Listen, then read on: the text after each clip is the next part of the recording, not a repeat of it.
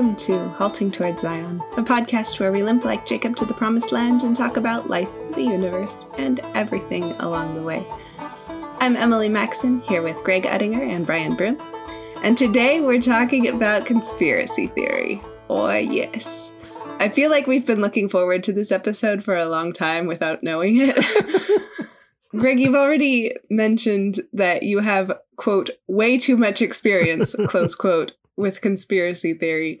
Would you like to tell us how you acquired this excess of knowledge? Well, it starts when I was but a child. My father was I think for a time he belonged to the John Birch Society till it became too liberal. I don't know what that is. Oh, you don't? Oh, wow. Back in I don't remember when it was organized. I'm going to guess and say late 50s and 60s, maybe barely into the 70s. It may still exist, but it's in that era there. It was the society that tried to point out communist intrigue and influence wherever it reared its head. Yeah. And then at some point, it was named after a missionary who had been martyred, I believe, in China by the communists. Who had nothing to do with the organization beyond lending his name. It then moved beyond that to saying, wait, this communist conspiracy, there's more to it. There's actually an older conspiracy behind it. And then speculations began and histories that may or may not have been real were written. They produced a magazine, for lack of a better word, called American Opinion. They had American Opinion bookstores that sold books on conspiracy theories and such. And so my dad moved in those circles. And although he never sat me down and said, look, son, this is the way the world works, enough of it leaked through that the idea that, well, trust no one is kind of engraved into my nature, particularly when someone has any kind of connection with the civil government, the United Nations, the press, basically the liberal establishment. Beyond that, as I got older, I began collecting books because I'm also a historian, and I began buying books on historical conspiracies, or at least conspiracies that people claim were historical. And I have a shelf or so of those, as well as inheriting a bunch of my dad's books, not all of which by any means have I read. But this was the start of it. And a lot of the people I've read or listened to, and the historians I've read talk, at least, if they're not willing to say conspiracy, they're at least willing to say, here were some powerful movers and shakers at this particular time in history. Some of them will say, and of course, this was not a conspiracy. They just happen to share common aims. Or isn't it a marvelous coincidence that, and my reading goes from the Bavarian Illuminati through the assassination of Abraham Lincoln, through the Round Table Society organized by Cecil Rhodes, through the conspiracy to kill John F. Kennedy, there's a lot there. And perhaps for that reason, if no other, this is a good thing to talk about, just to prove I'm not insane. Because, as you read the people who are respected, the psychologists, the sociologists, the people, university professors who have big names, and you hear them talk about conspiracy, basically they identify conspiracy thinking with insanity or with extreme naive ignorance. The kind that you might experience in some backwoods Southern militia. The idea that conspiracies might be a real thing, that they might actually happen among people of wealth and power and influence, is not something that we're supposed to believe. And the argument is something like, the argument goes a couple ways. History is driven by socioeconomic forces and is beyond the reach of any few people, however powerful they are. So that's funny because the Marxists who believed that were really into trying to manipulate them. But Marxism says it's inevitable. And yet, yes, the contradiction. So come join us and change the world. Wait, it's all predestined by the laws of dialectical sociology. What Why do I have to do anything? Can I just, go out for pizza and wait for the revolution to come? Well, apparently not, but questions are why. So that on the one hand, or on the other hand, people look on this as simply an escape mechanism. Life is too big for me. There are too many hard things. There are too many things against me. Isn't it easier just to blame conspiracies someplace? It's because there's a conspiracy against me. Along these lines, a book that I will not put among the recommendations, although I certainly could, is Umberto Eco's Focus Pendulum, which is a book about conspiracy theory, and I may mention it later.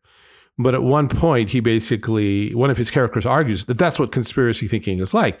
The man who can't get a job decides to blame it on a group of insiders who don't like him for reasons A, B, or C, and therefore will never give him a job. And the fact that they don't give him a job is just more proof there's a conspiracy. It doesn't occur to him that maybe he's inept and incompetent. No, I could do this fine, but the world's against me. There's this deliberate conspiracy of people. So it's actually a conspiracy of him not to do any work. Yeah. So you have these things going on. So there are a couple questions we need to ask up front. There's one question we need to ask up front.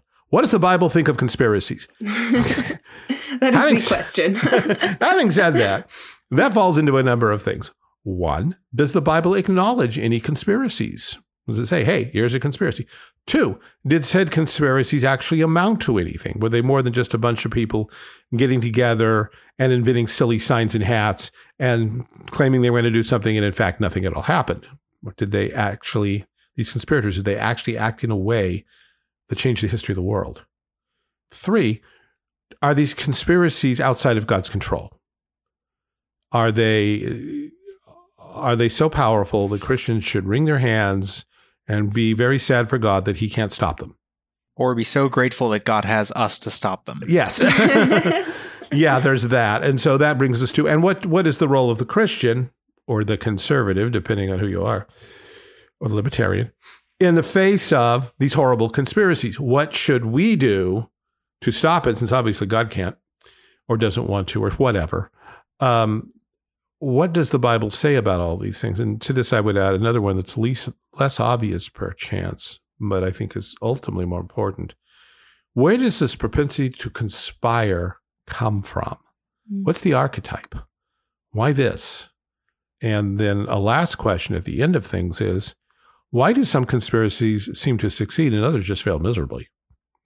That's an important question. And we'll end up, before we're done, in the book of Isaiah, where Isaiah is warned of God, and God through Isaiah warns Israel, Jerusalem, quit calling everything a conspiracy.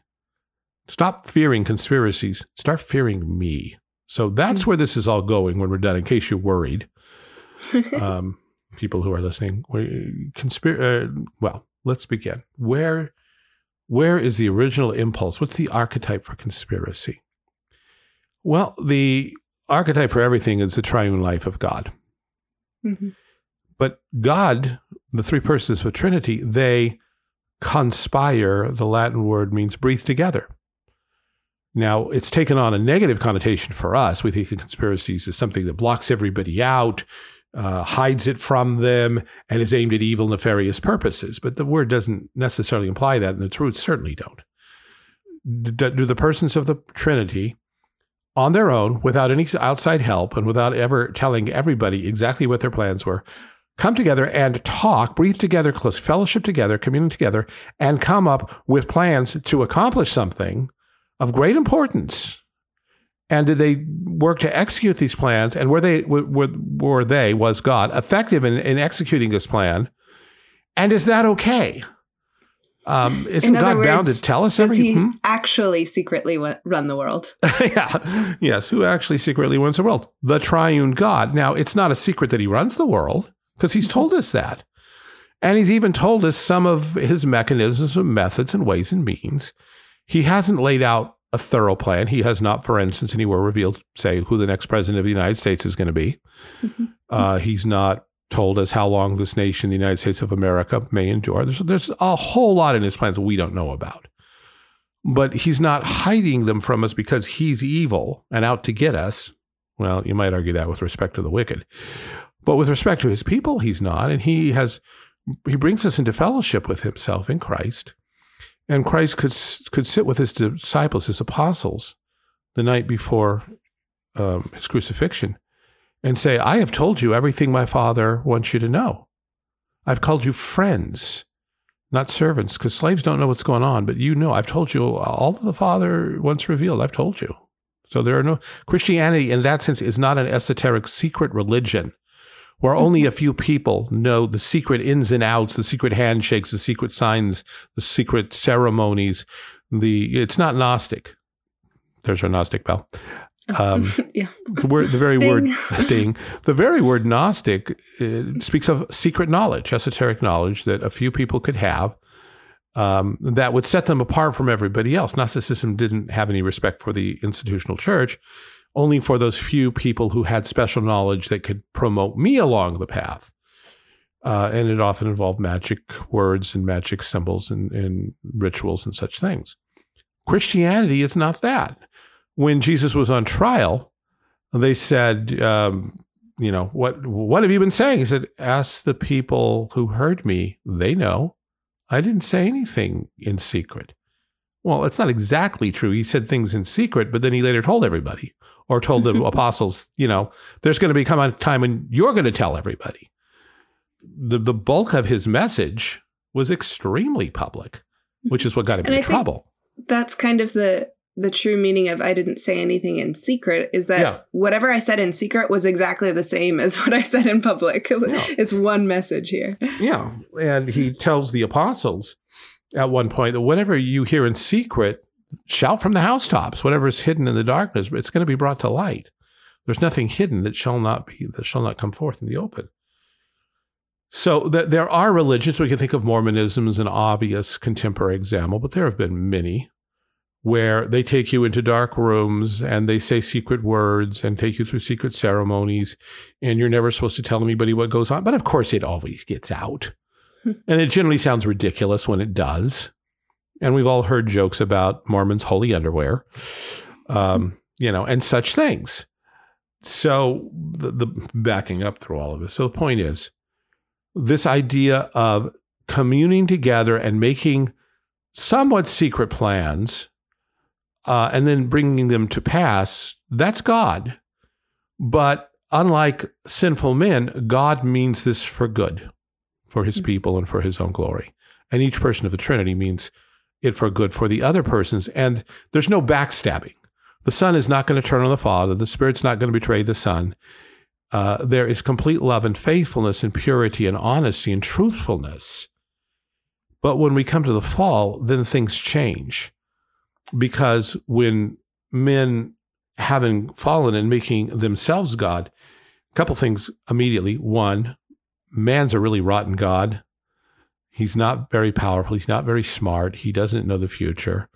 But he wants to be God, which means he wants to get ahead of everybody else who also wants to be God. So all these would-be gods can and often do get together and make plans and schemes because they realize, I don't have enough power to pull this off, but if I get together with him and him, then we can make this happen. But the thing is, of course, I'm in it for me, which is the Achilles heel of conspiracies.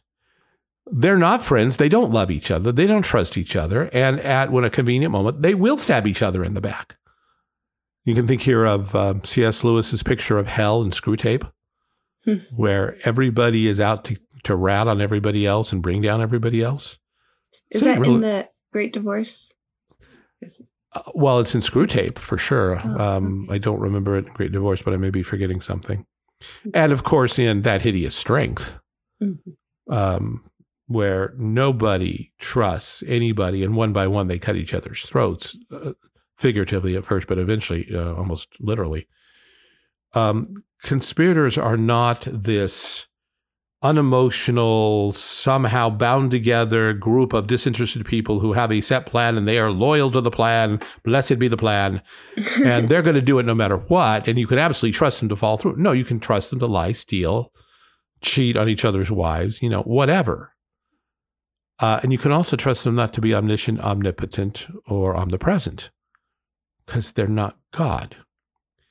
And so when we come to Genesis 3, we witness the first conspiracy in human history. It's not a happy one. Satan sets forth this proposition: eat the fruit, be like God, make your own rules. Eve thinks it over and decides that she will be a god. Now, is she thinking, yeah, me and the serpent, we're going to be best buds? I don't think so. And Satan is not saying, oh, she'll side with me and she will be my queen and we will reign together forever. No, that's bad fantasy and sci-fi. Satan's out to destroy Adam and Eve, but he's putting on this happy face. But Eve's doing exactly the same thing, and then she turns to her husband. The old poets had it wrong. Milton had it wrong. This is not Eve seducing Adam to come into this little clique with me because I love you so much and I need your help and value you. And this is not Adam joining us because he loves his wife so much and can't stand to be separated from her, even if it means giving up God. This is all three of these beings setting up the others for a fall and making sure that each one will come out clean in all this. Satan figures, I'm a super powerful angel. What could they possibly do to me? Eve says, well, I've got the serpent. The serpent has my back. If I pull Adam in, I bet I can get him to do exactly what I want. Adam is saying, let's see if she dies. Then I'll decide whether or not this is a thing I want to get involved in. As I've said many times, sin is abusive. And these three are all abusing each other in no uncertain terms, but they're all united in one thing, the rebellion against God. That's the uniting factor. And the fact that each one individually wants to be God, but there's not room for multiple gods here. And so we look at this. Does the Bible say that there are real conspiracies that have really happened? Yeah, human history began with one. It's the fellowship of the Trinity reflected through the fall of man into sinful, would-be autonomous, conspiring against God and therefore against one another. Did it accomplish something? Well, it didn't accomplish what they wanted. Did it accomplish anything at all? I mean, God's sovereign. Obviously, this could not change history, right? Well, depends what you mean by change history. Did God include this in his decree and plan? Yes. Was God surprised? No. Did God somehow lose control here? Of course not. So what's happening? God is letting this happen to use it because he has a bigger plan than theirs. The plan of the Father, Son, and Spirit is much bigger than Satan's little conspiracy with Eve and Adam. But in order for that to happen, God has to let this one run through. And when it's happened, then he steps in and proposes a plan of salvation. So from someone looking from the outside, well, God had said they're going to do this, but then sin came and God's doing this instead. Isn't that God changing his mind? Wasn't God defeated? No. So God allows human conspiracies, even decrees them, includes them in his plan, but he doesn't lose control of them. He knows what they're going to accomplish. He brings them about to accomplish his own purposes, to forward the kingdom of his Son. And when he's done with them, he will get rid of them. That doesn't mean that he might not raise up another one right away for his own purposes, but that's something else. And so we can look at the Bible. We started there, but we can look to the whole Bible, and I'll invite you two to help me with this. What conspiracies in Scripture can you think of that actually were more or less, at least temporarily, successful? Well, there was the the entire Pharisaical class paying off Judas in order to destroy Jesus. Okay, the Pharisaical, Sadduceical betrayal of our Lord using Jesus. Yes, they conspired with him. It's the King James says they covenanted. The word actually doesn't mean isn't covenanted. It's a different word. But the translators of the King James thought, yeah, that's about what's going on here. So let's just use that word because they understood. Wicked conspiracies are counterfeit covenants. So that for sure. What else do you remember? The conspiracy where Absalom brought his sister's rapist and had a big feast, and all his friends were there, and they basically all let him murder him in cold blood. Yeah. So Absalom conspires against his older brother, murders him to avenge his sister's purity. So there's one. While we're talking about Absalom is involved in another conspiracy later. Do you remember? The one where he tries to take over? Yes, that one. Yeah. I'm like, how obvious is this one he's talking about? He not only tries to take over the kingdom, he does. He succeeds. He's in charge. It's true. For a little while. Mm-hmm. And yet, as you compare Scripture with Scripture, it becomes clear that this was God's way of fulfilling his prophecy against David. The sword will never depart from his house, and since he took one life, David owes God 4 as restitution. There was the baby, and now there's Absalom. And there will be, and Amnon, the brother who raped Tamar, he's dead, and then there'll be one more. So God is in control of this whole thing, and yet, yes, it is a true human conspiracy. You can think also, yes, Joash. Go ahead. Bringing Joash to the throne is a conspiracy. That's a conspiracy. That's a conspiracy of light. And that's the other part of conspiracies I think we need to mention. Most of the conspiracies in Scripture are evil. Evil people get together and secretly plot evil against God or against God's people. Very occasionally, very rarely, God's people plot together to not be killed and even possibly to do something unexpected, public, and very, very rarely even violent to push the evil back. That's not the primary way that God runs his kingdom. The primary thing is preaching, prayer, love, fellowship, worship. But there's one case, that one case you mentioned, where the high priest conspires with others, but they are legal authorities, and they conspire to put the right king back on the throne. Yes, you were saying. Yeah, it kind of raises the question how much you have to know or be planning for it to count as conspiracy. Because we can think of Jochebed saving Moses against the will of the authorities of the time. Was she thinking this is the guy that's going to, lead us out of bondage? Maybe not, but she was definitely secreting him away. And then she orchestrated the plan for the princess to find him and that sort of thing. Yeah, it's a rather small conspiracy. It probably involved her daughter, and presumably her husband, who doesn't get mentioned at this point. But yeah, she's plotting it. It's secret, but it's a very tiny conspiracy, but a conspiracy of light. And that's the other thing. Sometimes God's people do conspire to hang on, usually to save life. But it's not the way Christians are to think normally. That's not the normal way of business for the church or for individual Christians. It is exceptionally unusual. But sometimes when life is at stake, we do conspire for a little while to secret people away, to hide the Jews from the Nazis, things like that. And it's a very small scale, right? It's saving one child. It's lowering Paul down the wall in a basket. Yeah. Good. It's very short. It's not grandiose delusions of running the world. Let's take over the world together. Let's use the One Ring for good. Because that works. The apostles in the early church, after the Pharisees and Sadducees had persecuted them before the Sanhedrin, the apostles come back to the church and they raise up a prayer to God. This is Acts 4. And it says this: "And being let go, they went to their own company and reported all that the chief priests and elders had said unto them. And when they'd heard that, they lifted up their voice to God with one accord and said, Lord, Thou art God which hast made heaven and earth and the sea and all that in them is, who by the mouth of thy servant David hast said, Why did the heathen rage and the people imagine a vain thing? The kings of the earth stood up and the rulers were gathered together against the Lord and against his Christ." Now, they're quoting Psalm 2, and we're familiar with that. Why do the heathen rage and the people imagine a vain thing? The rulers take counsel together against the Lord and his Messiah. Yeah. Let's break their bonds asunder and cast their cords away from us. God sits in the heavens and laughs. And it's easy to read that as just a generalization, which is true enough. Wicked people do plot to throw off God's reign, God's laws, and all that. But the early church said, yeah, it has a very specific meaning too.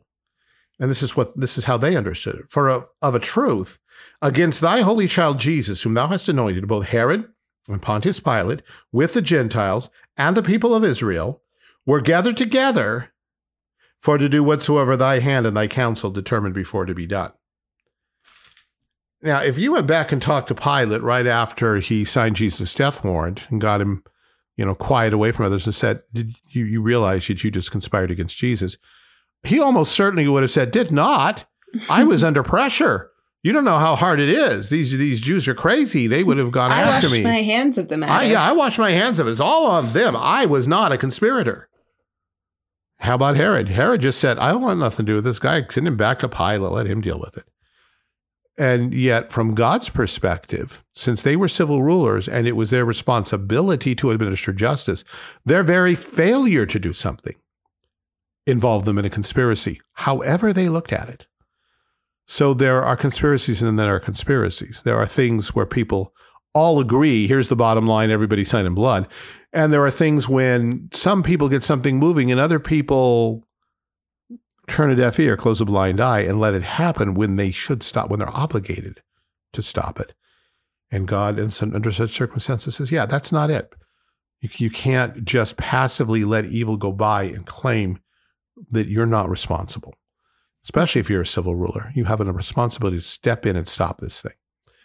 And so, again, the two biggest conspiracies in Scripture are the one in the garden with Satan, and that actually reaches outside of human reality to involve hell. That's pretty big. You can think of that hideous strength in this context. Mm-hmm. And then the conspiracy to murder Christ. That's, let's go kill God. That's pretty huge. And with each of these, we can say, did it really happen in time and space? Is it historical? Yes, absolutely. Did people actually plan to do certain things? Some planned, some got swept along, but should have used their minds and their wills and done other things. Did it affect the apparent course of history? Well, yeah, the world would be a whole lot different if Jesus hadn't died. But was any of this beyond God's control? No. Did God, in fact, will or decree this? Yeah, for to do whatsoever thy hand and thy counsel determined before to be done.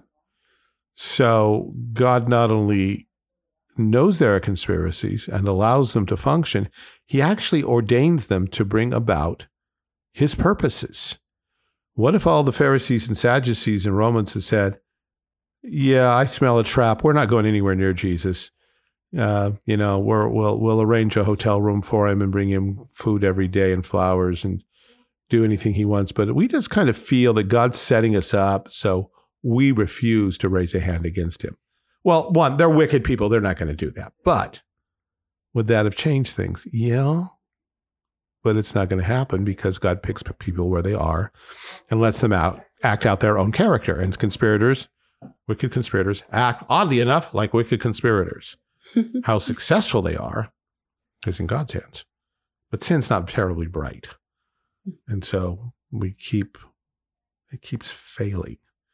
But here's a side note. And again, growing up in a household where conspiracy theory was kind of the order of the day, my dad and people he hung out with would point to something that had really gone wrong in American society and say, see, that's the conspiracy. That's what they're doing to America.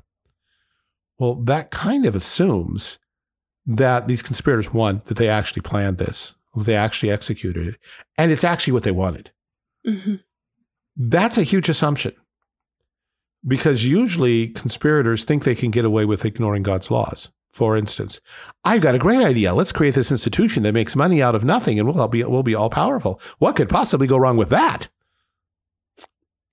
Okay, you're playing God, you're making money out of nothing, which you can't do, and you're wondering how this could possibly go wrong. Look at the American economy. Well, it's funny you should mention that because there's historically a conspiracy there to create the Federal Reserve System. Yeah, there was a conspiracy, to be sure. And The Creature from Jekyll Island is a good book on that subject. So there are real conspiracies, but to assume that particular conspiracy accomplished exactly what those international bankers wanted, it's kind of a stretch. Yeah. And that they knew that by doing that, they would bring America to where it is now. And they're laughing up their sleeve that they've been so successful destroying America. Now, mostly they wanted to get rich and have power. Which they did. Which they did for a time. And then you know what? They died. Yeah. That whole generation of international bankers, they're dead, and most of them are burning in hell. So, And the people they left behind don't really are want even to more laugh incompetent. at people burning in hell. For the record. God, well, he that sits in the heavens shall laugh. That's right. You know, this is for all of those dear souls who just tremble at evil conspiracies. And I've known some. My mom was one at times, where when she heard too much of this, she just kind of got frozen. I can't move forward. I can't see anything. I can't do anything. I don't know I can't live with this. It's a horrible kind of thing. And there are lots of people like that who are just convinced that the world is controlled by some evil conspiracy.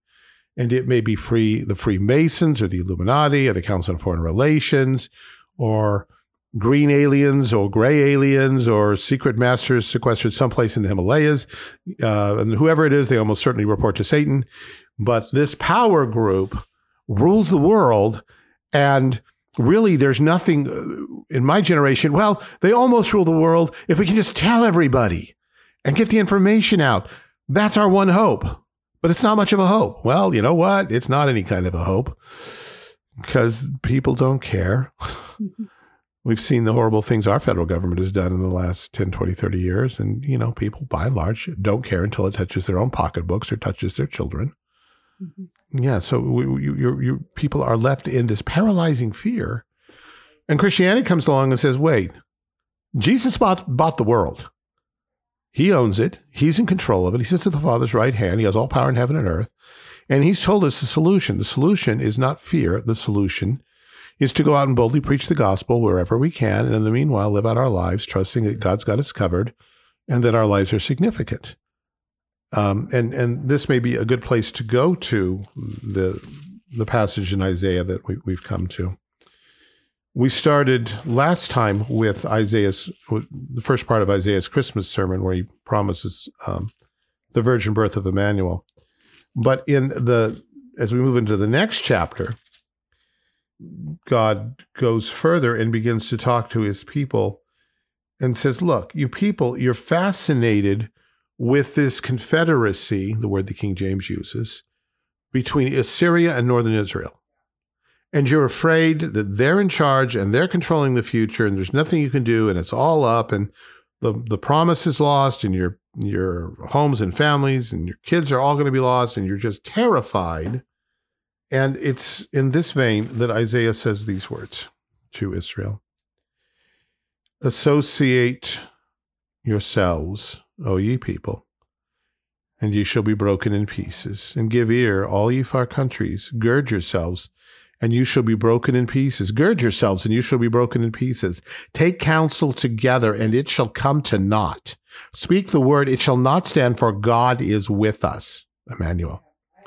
For the Lord spake thus to me with a strong hand, and instructed me that I should not walk in the way of this people, saying, say you not a confederacy. The New King James and most of the modern translations say a conspiracy. Don't say conspiracy to all them to whom this people say a conspiracy. Neither fear ye their fear, nor be afraid. Quit being afraid of conspiracies. Quit calling everything a conspiracy. They're not all conspiracies. Sometimes wicked people just think like wicked people and do what wicked people would do. And there's nothing behind it. There's no secret organization. Sometimes there may be, but generally often not. They do what wicked people do. They lie, they steal, they kill. Yeah.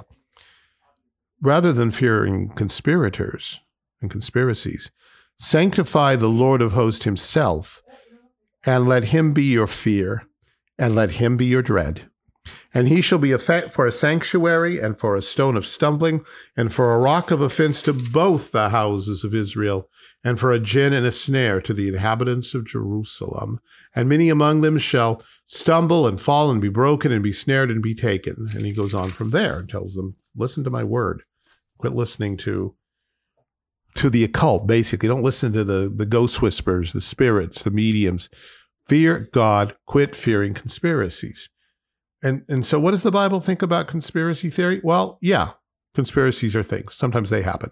Not everything that looks like a conspiracy is one. And we shouldn't be terrified of them. God's sovereign. God's in control. God has a plan. He uses the conspiracies. And the conspiracies themselves, insofar as they are ungodly, are inherently unstable. conspirators will turn on one another. They're out for themselves. Each one wants to be God, and that doesn't work. It barely works in hell when Satan's in charge and presumably can beat up all of his demons. But, try to be in charge of an organization like hell run by demons, where all of the demons are the moral equivalent of spoiled 3-year-olds with chainsaws. What? Satan has a horrible job. God can speak to angels, and they delight to do his will and to love one another and work this thing out. Demons, they hate each other's guts. They hate Satan. They're just terrified of him. And so conspiracies by nature are things that fail. And as we look at small Christian publishing houses and extreme conservative publishing houses and occasionally libertarian publishing houses, is there information to be gained? There's some interesting things that might be interesting to know. Who planned what, where, with whom. Might be interesting to know. So was there another shooter on that grassy knoll that day in November? And yes, we did go to the moon. But, you can start thinking through these things. And some of it is useful to a point.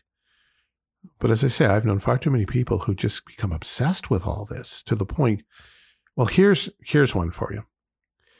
Some groups of people in your generation now have come so far to distrust the establishment and the mainline media and the book publishers and scientific institutions that they're willing to go the whole road and say, and by the way, not only did we not go to the moon, the earth is flat.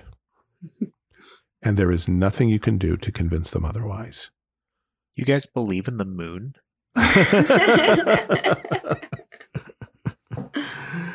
So, it's important to go here because some of the things I know that I say from time to time about historical issues do assume a certain amount of conspiracy theory.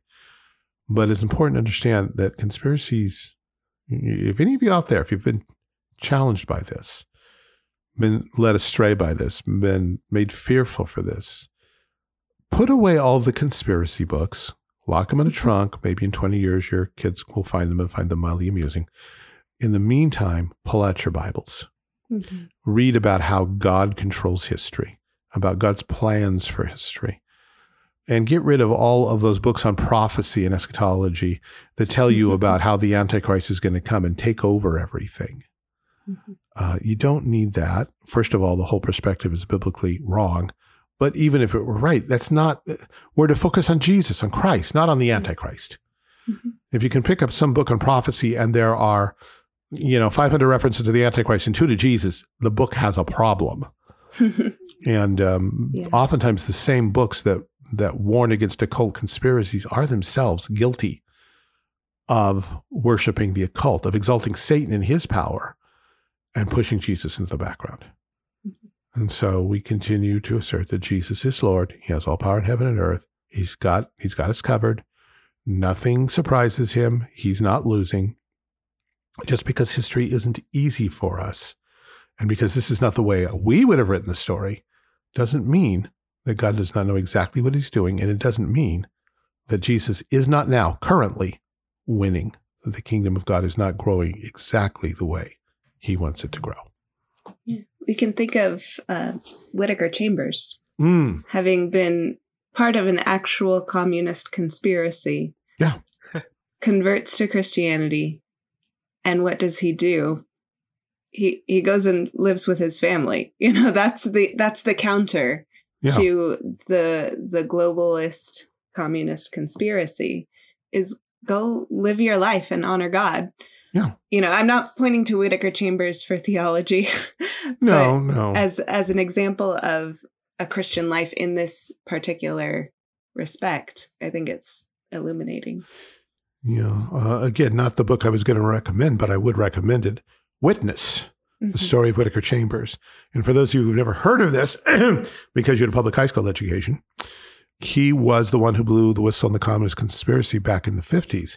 He had been an active agent and came to Christ for Russia and came to Christ, and then blew the whistle upon all of his friends, who the media rushed to defend, the government and the State Department rushed to defend.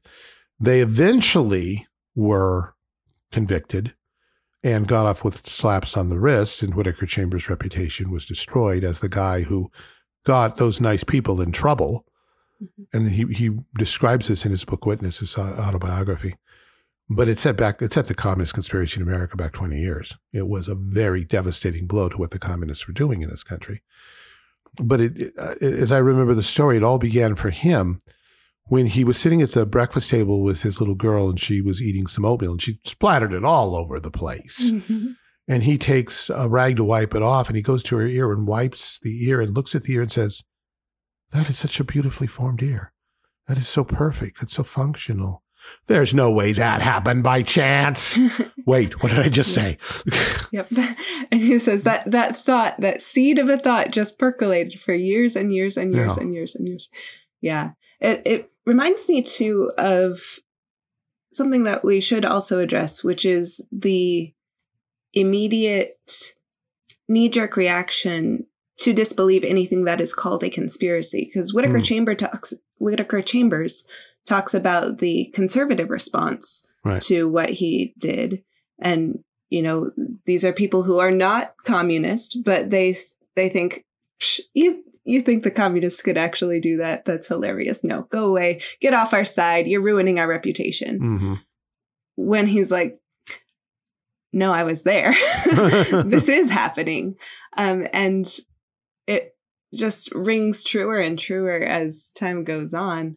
And I think that knee-jerk reaction has been hijacked and manipulated by the media in the past few years where, we don't want people to think that, just call it a conspiracy theory. Mm-hmm. And so, no, of course, the COVID-19 virus didn't come from a lab. That's a conspiracy theory. Oh, just kidding. Of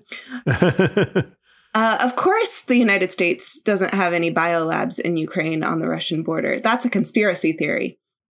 Just kidding. That's also true. It's thing after thing after thing. And it makes you wonder, well, there was this sort of shift, I guess, in the last few years when they realized people noticed what they were doing. And so they started calling it misinformation and disinformation, which is a useless word because the word misinformation already existed. Right. But instead of conspiracy theory, they're going to call it Russian disinformation. It's like, you just don't think people can actually see what you're doing, do you? Well, the sad thing is that there are lots of people who can't because they're so used to believing particular sources of information. It is beyond their psychic capacity to say, I have been lied to my whole life. And everything these people have told me has been slanted and an awful lot of it has been wrong. And I've been a sucker. Mm-hmm. How many people really want to say that? It's hard to, and that's why people are in multi-level marketing schemes for years and years and years. Yeah. Yeah. Is Amway a conspiracy? Think about it. They're not out to rule the world as far as I know, but there's they kind of what happens when you keep telling people the same lies and you're getting rich off of it and they're getting poorer and poorer? Sketchy. Okay, Brian, you've been kind of quiet. Do you have anything you'd like to throw into the fire here? Not in particular, but with parents who were involved in Amway, that was a funny example to choose.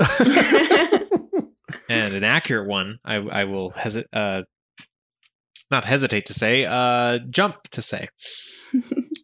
I don't know. Before we started recording, I mentioned I think it's a tweet originally, and it says like, I couldn't find it before we started recording either, so I feel bad not being able to give credit. But anyway, the guy says, "Oh, it's crazy how the mainstream popular opinion is.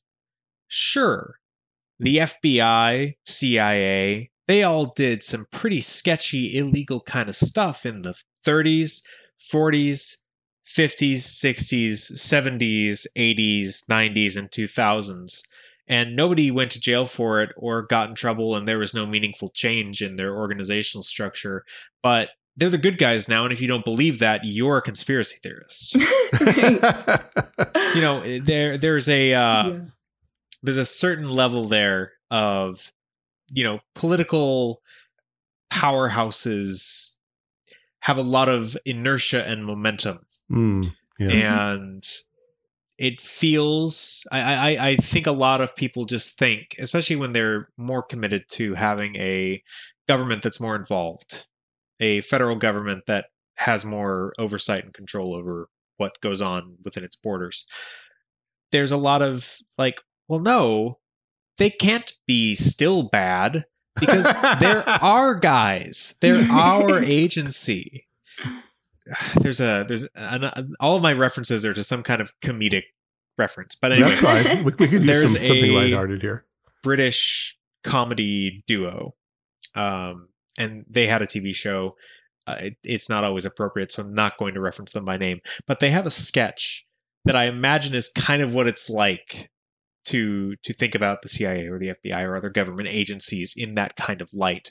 And the two guys are playing Nazis. They're in a trench, and like the Russians are over the border on one side and the Americans are on the other side. Like they are stuck between the two of these people. And at some point, one of them just turns to the other one and goes, "Wilhelm, are we the baddies?" What? No, of course we're not.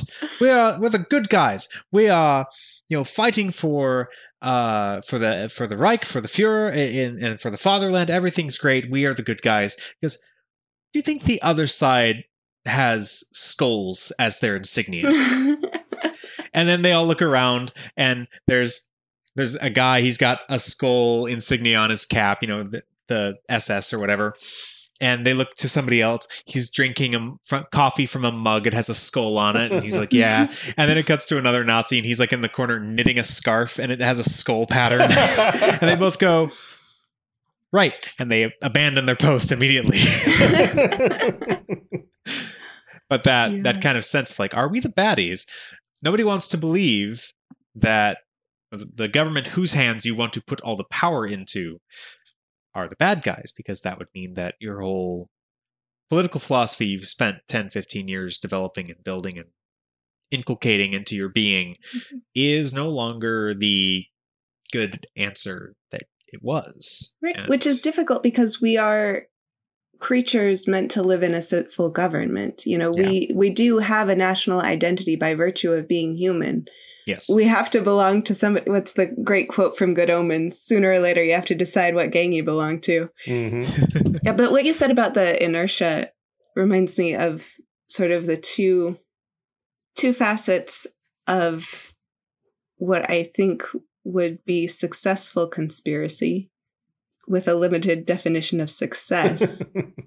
One is obscurity, where you have bureaucrats all along the line pushing the agenda without any personal involvement in what that agenda is.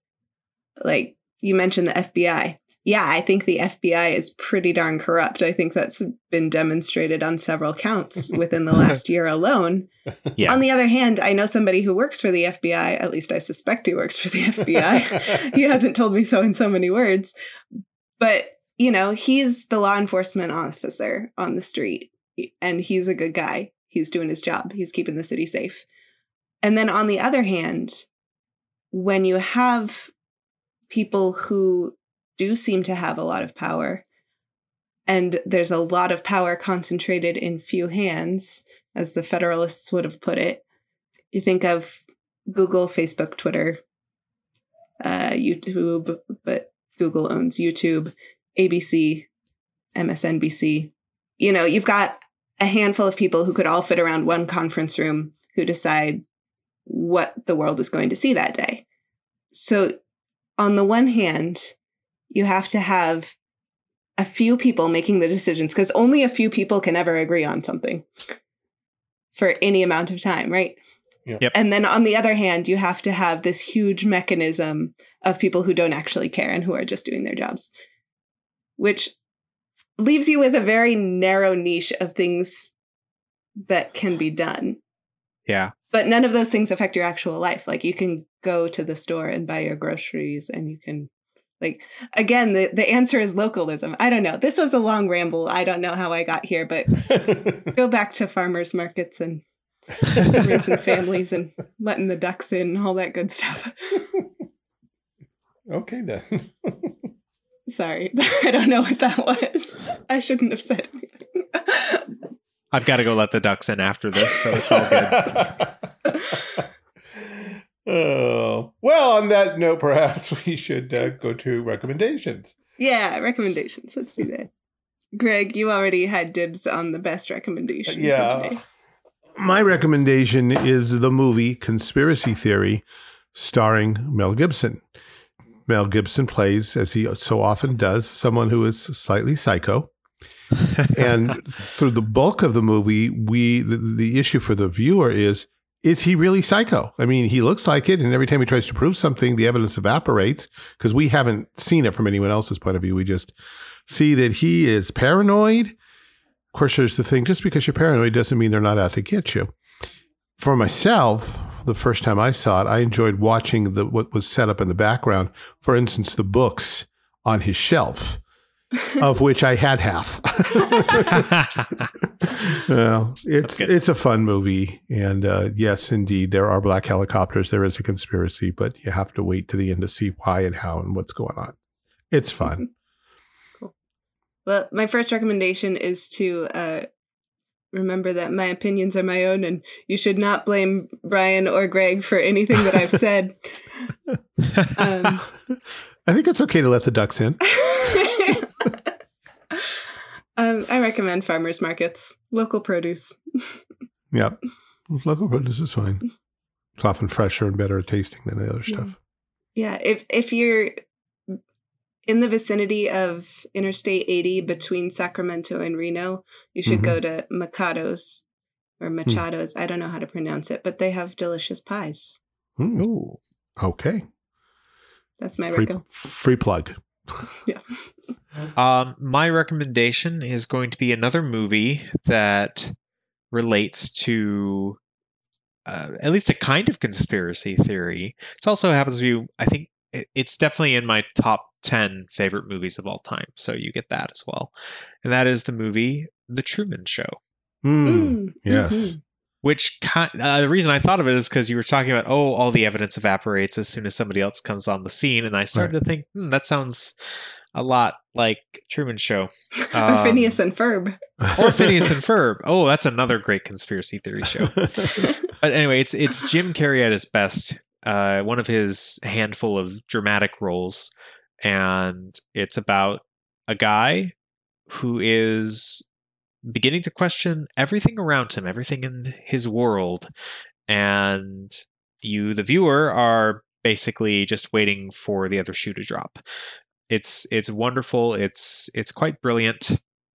Yeah, it's like I said, it's in my top 10 favorite movies. So recommend going and watching that. But if you're going into it for the first time, it is about a child who grows into a man, and his entire life has been behind a television screen, and he doesn't know it. The whole world is for him. Everyone in his life are paid actors, even his wife, even his best friend, and his job, everything you can think of. Everybody is in this created world in a dome somewhere in Los Angeles. And one day, a skylight falls out of the clear blue sky. And that's where it all starts. My favorite line there is, cue the sun. Yes. Since everything's fake, even the sun is fake. Yep. Part of the dome. So that's a great movie. And it offers a good chance to talk about epistemological issues with your children, too. So how do you know what's real, children? True. Yeah. Cool. Well, thank you guys so much for this conversation. It's been a delight.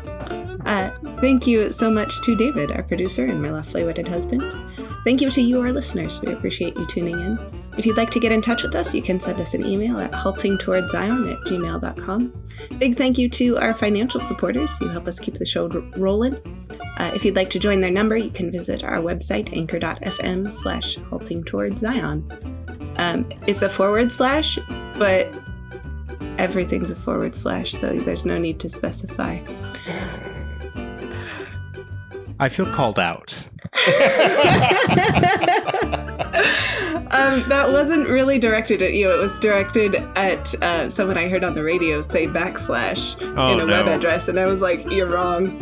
You're so wrong." Anyway, I was mad, but I don't let stuff bother me for too long. Anyway, have a great night. See you next time.